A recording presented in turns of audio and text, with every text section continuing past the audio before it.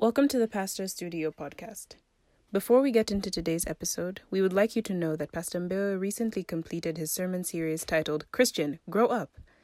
In this series, Pastor Mbewe takes us through the book of 2 Peter, chapter 1, and shows the importance of growth in the Christian life, what growth looks like, and the necessity of a desire for growth as we walk with God. These are precious truths that we should learn and meditate upon as we look to live lives that model biblical Christianity. You can find all 19 of these sermons on our church website, which is kawatabaptistchurch.com.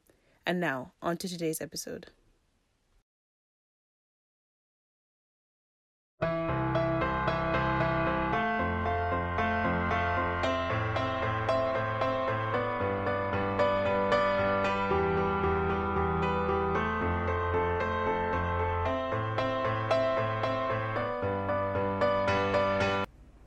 One area that concerns me is the way in which a lot of believers black male fellow believers, especially at funerals, when their friends have had a genuine loss. They've lost a father, perhaps they've lost a spouse, perhaps they've lost a child, and the believers in sincerity say to them, don't mourn, you're supposed to be a Christian. Christians are not supposed to mourn. And I find that that's very unfair because the Bible does not say that Christians should not mourn. In fact, it's the exact opposite. The Bible tells us in Romans 12 and verse 15, rejoice with those who rejoice and mourn with those who mourn. And this is an appeal to believers. And the understanding is that they will be mingling with individuals who've had a great achievement and they should rejoice with them.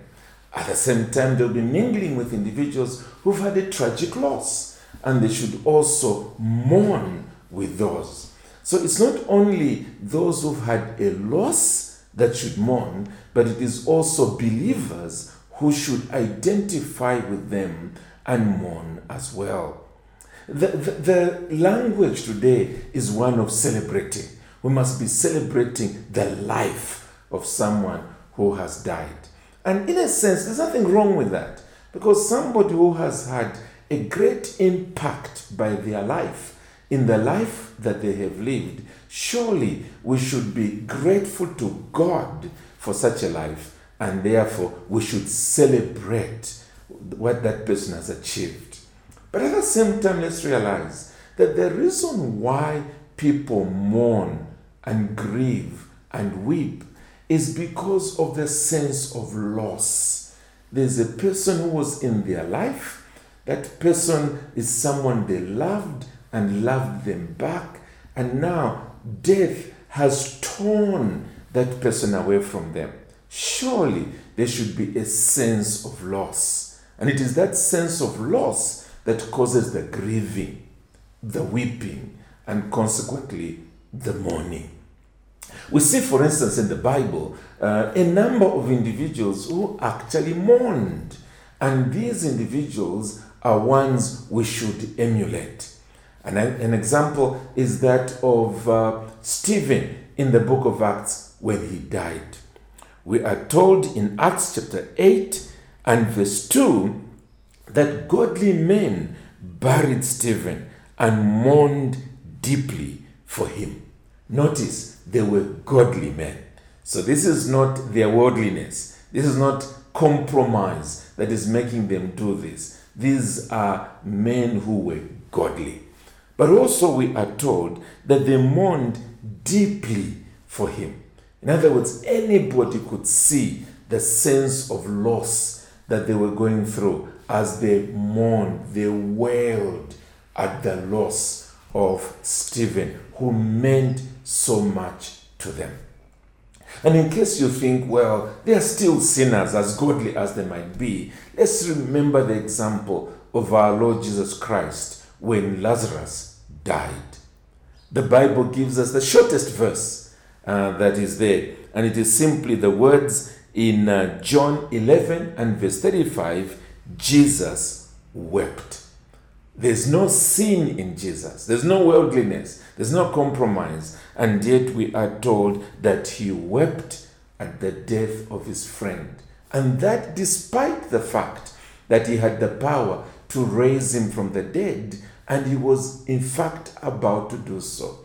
And yet he was still touched by the loss that took place in the death of Lazarus, and especially moved as Lazarus' own sisters were weeping for him. Jesus mourned with those who mourned. So let's be clear that there is nothing wrong with Christians mourning.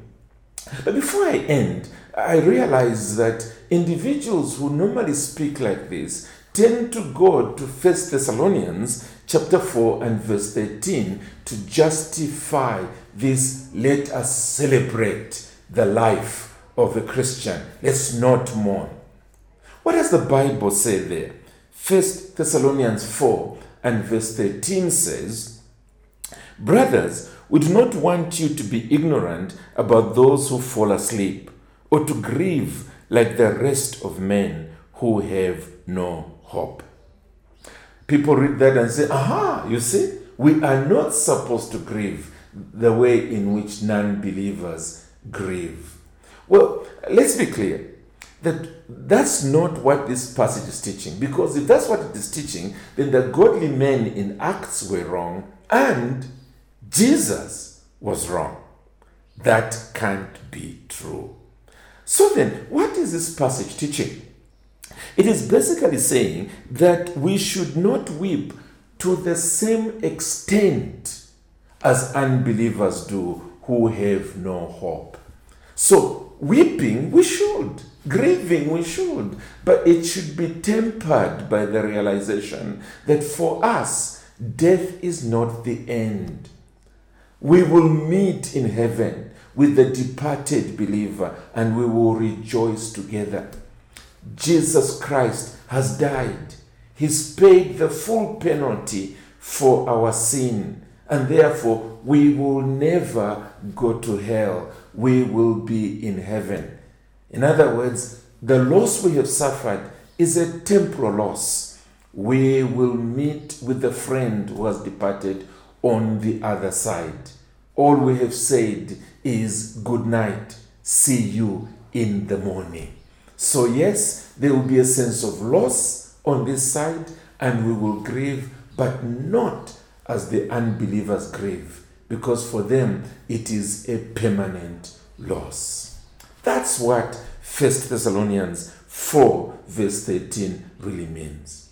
So again, in summary, yes, let us allow those who have lost a loved one to grieve.